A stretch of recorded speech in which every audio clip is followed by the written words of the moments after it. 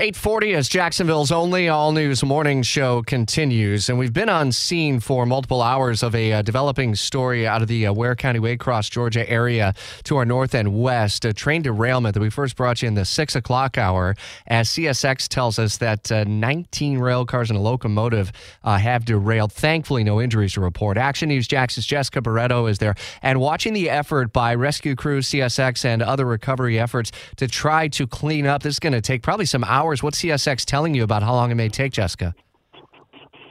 So I am hearing from crew members here on the ground that it could be well into the afternoon hours, and that's just to sort of clear all of these tank cars from the area and these rail cars that have basically derailed and collided. It's sort of an accordion effect, so they're all kind of piled on top of one another or sort of leaning towards one another. In fact, they're so mangled up that I've seen a welding force being used to sort of free up one tank car from the next.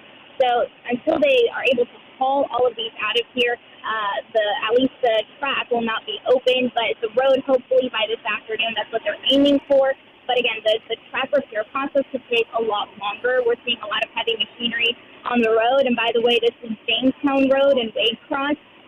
So again, we do expect to see them out here for at least a few more hours, and this recovery process could take even longer depending on just, the type of machinery that they're having to use out here and how quickly they're able to free this up. But this isn't just, it's not any kind of debris. It is some heavy machinery that they're using to haul all these heavy tank cars, these heavy rail cars. A lot of effort on their behalf. So, of course, we're going to keep you updated on that on air. I do plan to have another live report at noon, but it's going to be a few hours. Did CSX say how many crew members may have been on board the locomotive at the time? We understand there are no injuries. Thank goodness. There are no injuries. We don't have details as to the number of crew members. We're also trying to find out how the operator of the train is doing.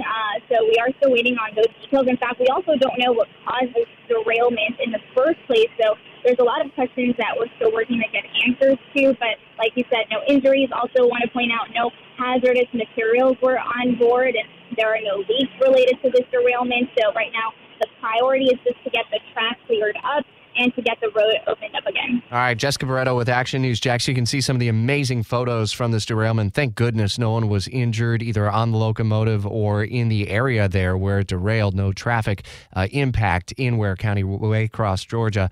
Those photos are at WOKV.com.